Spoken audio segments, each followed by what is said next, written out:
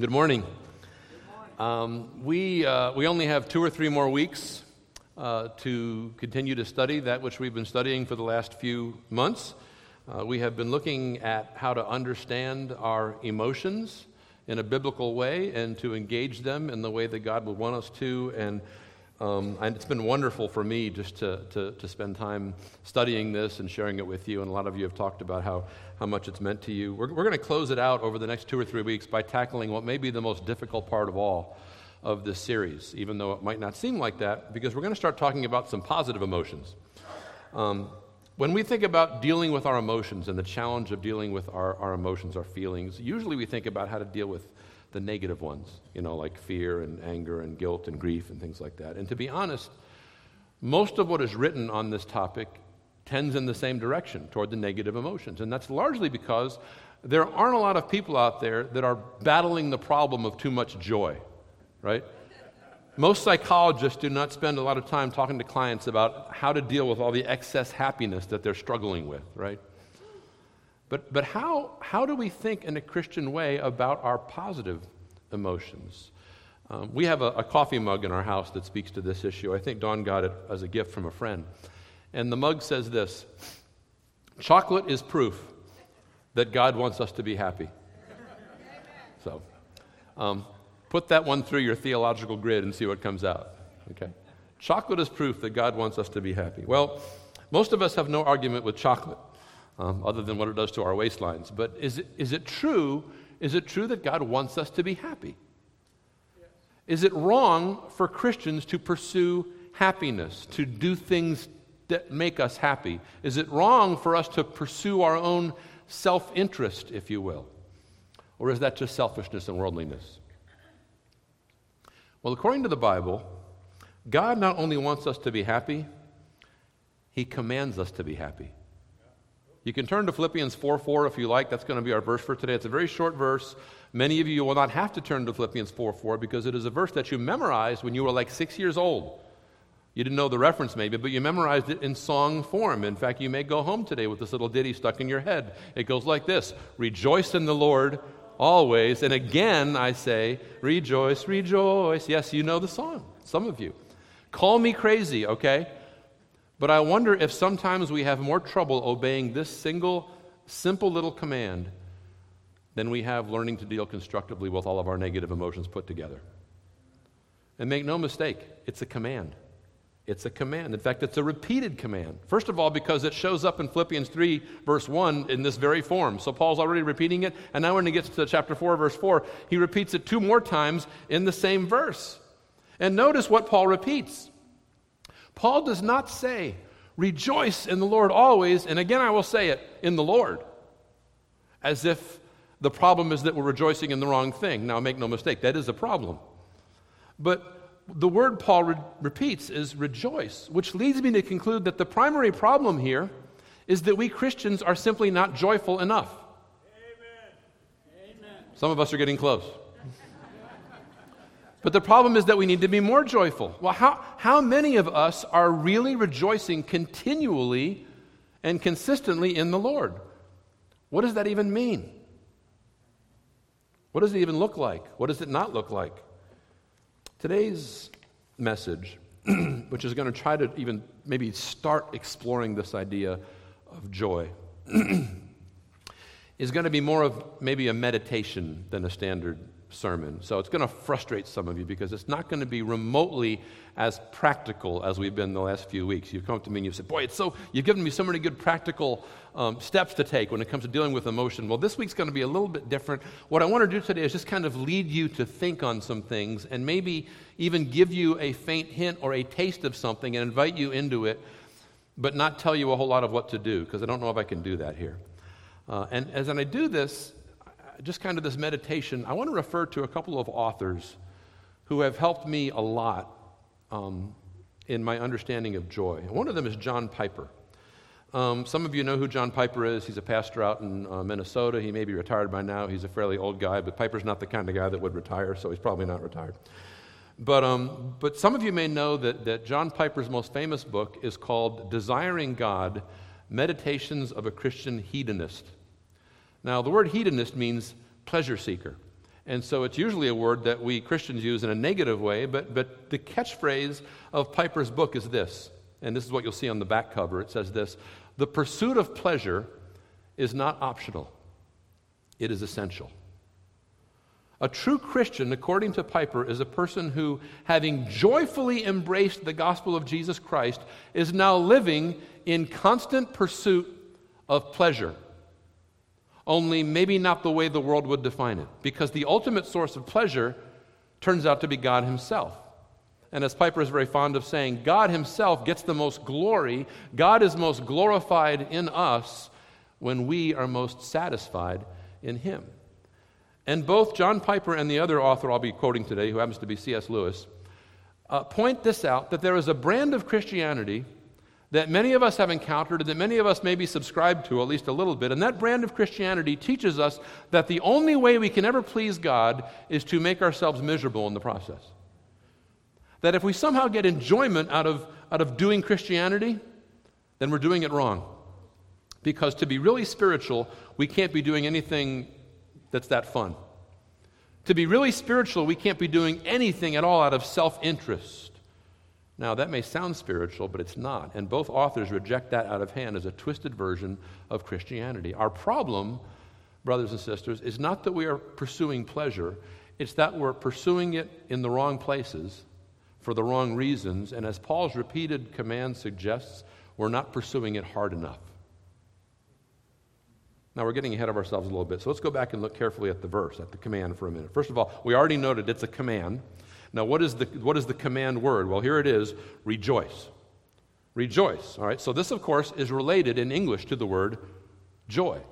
And in fact, in New Testament Greek, it's the same way. The word for joy is included in this verb, in this command, rejoice. So it's probably going to help us to try to define this word joy. And since joy is kind of a hard thing to define and get our minds around, maybe what we can do is at least we can compare it to some of the other words that joy is related to that we tend to use in the same way. So this thing called joy, what is it? Is it merely a state of constant pleasure? Is that what joy is? Well, we sense that it's not. Now, there's nothing wrong in the Bible with pleasure in the sense that Psalm 16 tells us there are eternal pleasures at God's right hand. But we're going to see that joy is more than pleasure. What about contentment? That's a good word, isn't it? We love contentment. We love to have contentment. In fact, Philippians, the whole book of Philippians talks a lot, especially in chapter 4 here, about contentment. Being content in our circumstances is a really good thing.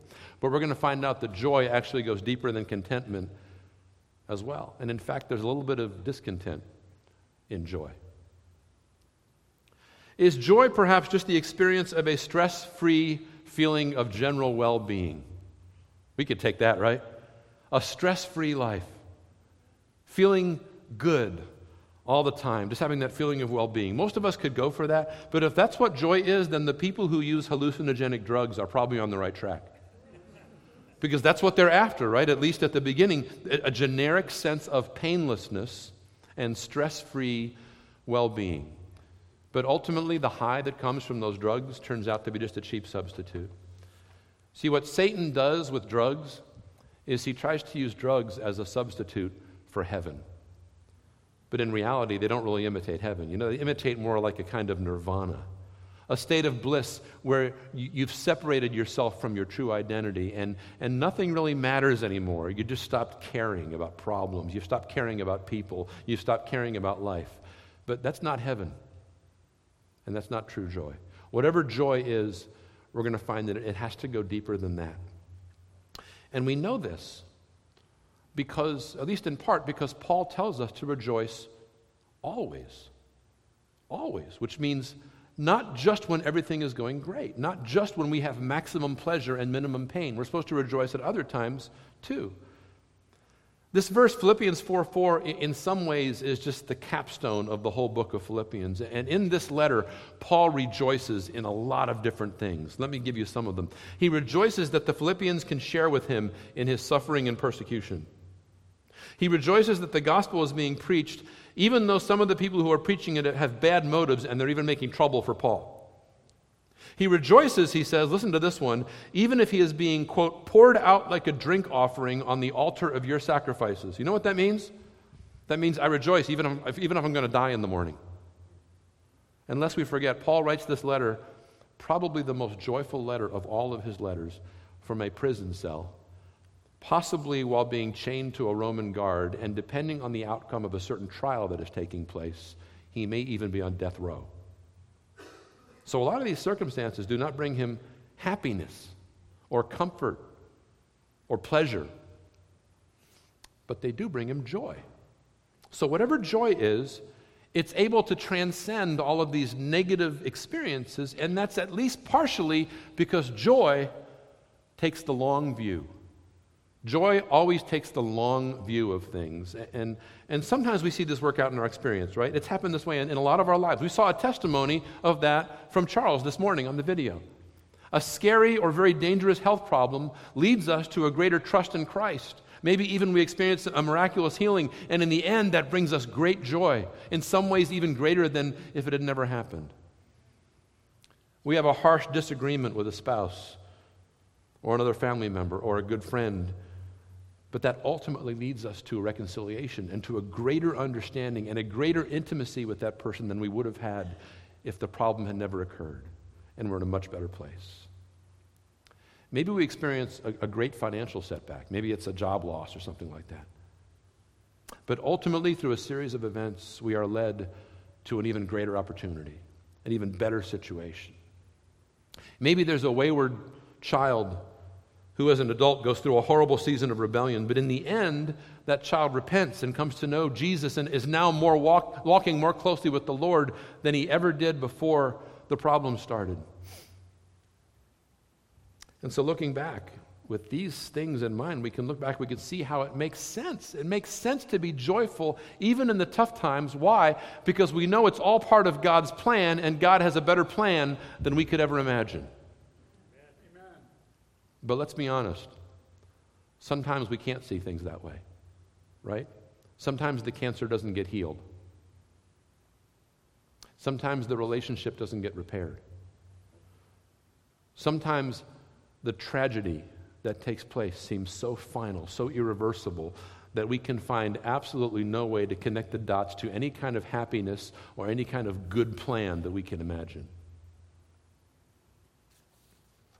And here is where our faith really has to kick in. Because in these cases, we need not just a long-term perspective, but in these cases, we need an eternal perspective.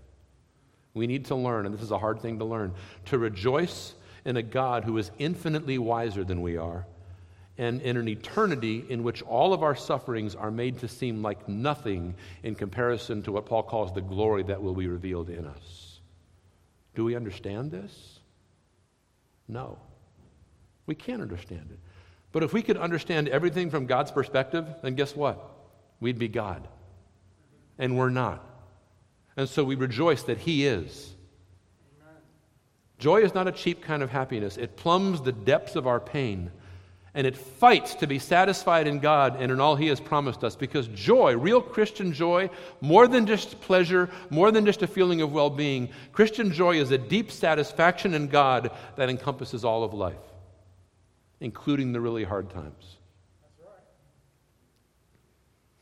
Now, let's step back, though, and try to approach joy maybe from another angle, maybe a happier one. And this is going to be kind of the weird, interesting part of the sermon for some of you. But to do this, I want to call on C.S. Lewis and get his help a little bit. C.S. Lewis, most of you know who that is in the sense you know he's the British author of the famous book Mere Christianity. He also wrote the well-known Chronicles of Narnia, the kids' stories. But you may not know this about him, though, that C.S. Lewis spent the first part of his life in a very determined search for joy. In fact, his autobiography of those early years is a book that he wrote and entitled Surprised by Joy, because joy turned out to be a lot different than he had ever imagined it would. Now, Lewis was a rather bookish fellow. Actually, he was a professor of medieval and Renaissance studies at Oxford, and so his inclination, when he knew he wanted to find joy, his inclination was to begin looking for joy in intellectual pursuits and literary pursuits, like exploring the great poets and the great philosophers and doing all that kind of reading. I actually have another mug in my cabinet, and it has a quote from C.S. Lewis on it that says this: "You can't get a cup of tea large enough or a book long enough to suit me." So that was his thing. So if you're in heaven one day, and you can't find Pastor Wes, Stop in at C.S. Lewis's flat, and you'll probably find them, sharing a spot of tea. But even though Lewis often took exquisite pleasure in these literary and intellectual pursuits, he realized this pleasure wasn't all there was. It was fleeting, it was incomplete. And that true joy was eluding him, that true joy had to be deeper and more profound than a mere state of pleasure or pain-free contentment. In fact, he came to see joy, and this is interesting, not as a state of mind at all, but as a pursuit. More of a pursuit, an activity, that joy wasn't a static thing, but joy was dynamic. It involved participating in something. Now, I think we can understand what he means better if we get away from the word joy for a second and we think about the English word enjoy. Enjoy. So obviously that means, it has that word and it means to take joy in something. So what do we enjoy doing? Let me ask you that. What is the thing that you enjoy doing the most? Maybe some of the things you enjoy doing the most. If we were having a Sunday school class, I'd ask you to tell me that, but we're not, and you don't get to talk. But think about it. What do I enjoy the most? You know what? You may be surprised to discover that the things that you enjoy the most in this life do not always bring you uninterrupted pleasure and peace. For instance, some of you tell me, and I kind of believe it, that you enjoy working out. Okay, or heaven forbid, you enjoy jogging. Right?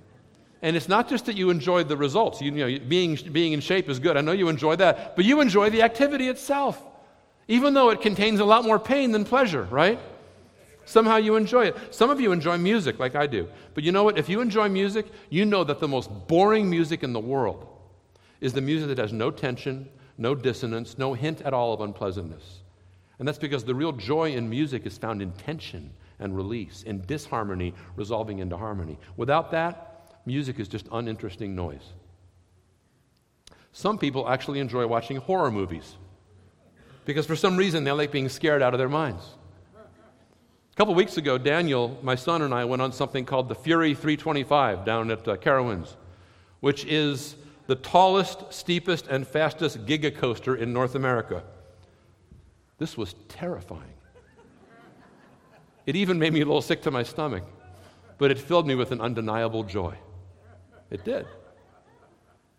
So even in these little minor experiences, these temporary experiences we have, we get a hint that joy is more complicated than we think it is. It's not just some state of nirvana.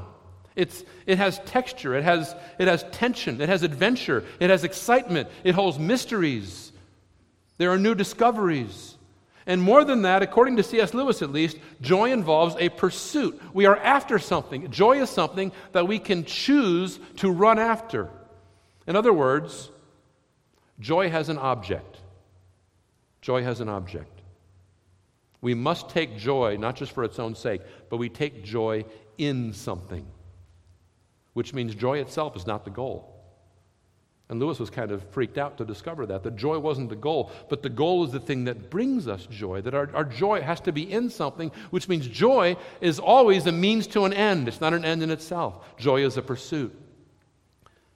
The next thing Lewis discovered was this, that we cannot contemplate joy and experience it at the same time. Now, what he means by that is that the minute you step back and try to analyze your joy, you've lost it. Isn't that true? When you're out on the lake and you're reeling in that 1 in a million fish, and you're experiencing the thrill of reeling it in and all the tension on the line and the fear of losing the fish and the difficulty of bringing it in, and you're loving every minute of it, you never stop and say, wow, this is the most fun I've had in my entire life, right? Why? Because if you do that, you'll lose the joy, even just for that moment. Because real joy is found in losing yourself in the experience of catching the fish, not in analyzing your emotions about it. And even afterwards, you may take some degree of joy in looking back at pictures and remembering the experience and talking about it with people, but it's still not quite the same. As much as you'd like to take an experience like that and kind of bottle it up so that you would have access to it and be able to repeat it anytime you want to, and we try to do that with our joy sometimes, it's impossible. You can't do it. And you can't really recreate it either, even if you go fishing again, because there was something so unique about that time. There was something that was so perfect. Well, it wasn't perfect, but wow, it was almost perfect, right? It was almost perfection. It was almost pure joy. But it was fleeting. and you can't grab hold of it. So to paraphrase C.S. Lewis and what he discovered, joy is always teasing us. It's always giving us just a little taste of itself, and it's inviting us further in, but then it's disappearing around the next corner, and we lose it. And all the while, that joy is pointing to something else that we know must exist. And that something else is infinite joy. That something else is the source of joy, perfect joy, supreme satisfaction. Lewis came to believe that such a thing had to exist. There must be a fount of perfect joy. It must exist. But being an atheist, he didn't know what to call it. So he decided to call it the absolute with a capital A. And he was running after the absolute. Well, that didn't really work very well. He realized at one point that joy went beyond just the body and the mind to a more spiritual place. And so instead of referring to joy as the absolute with a capital A, he started referring to joy as spirit with a capital S. That was as far as he would go.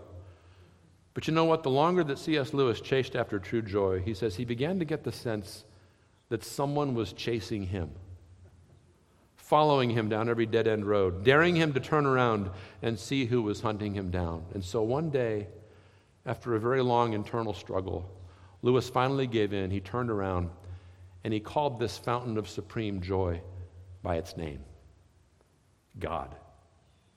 And he knelt, and he prayed for the very first time. Now, he was not very happy about this. In fact, he says he came to this realization kicking and screaming, quote, the most dejected and reluctant convert in all of England. But it was only a small step from there to putting his faith in Jesus Christ. And when he looks back on that experience, he says the thing that amazes him the most is that God would actually accept somebody on those terms.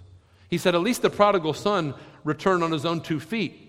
But he said he had to be dragged kicking and screaming to the foot of the cross. But once he was there, he began the real journey of learning how to rejoice in the Lord. He hadn't found joy. Joy had found him, hunted him down, and captured him. And the only reason that joy can do this is that ultimately joy is a person.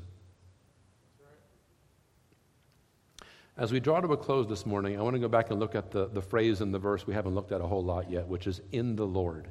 In the Lord. Rejoice in the Lord. I can see at least 3 dimensions of meaning in this little phrase. Let's just look at them one at a time. First of all, there's this. This phrase, in the Lord, rejoice in the Lord, is a reminder that all of the other good things in this world in which we can and should rejoice, all of those things ultimately point us in the same place. They point us to the Lord.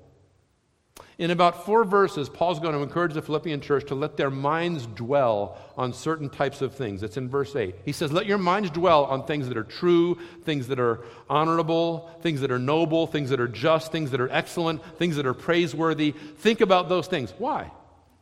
Well, that's part of rejoicing in the Lord, because all those positive things point us back to their inventor. Do you rejoice in the beauty of a sunset?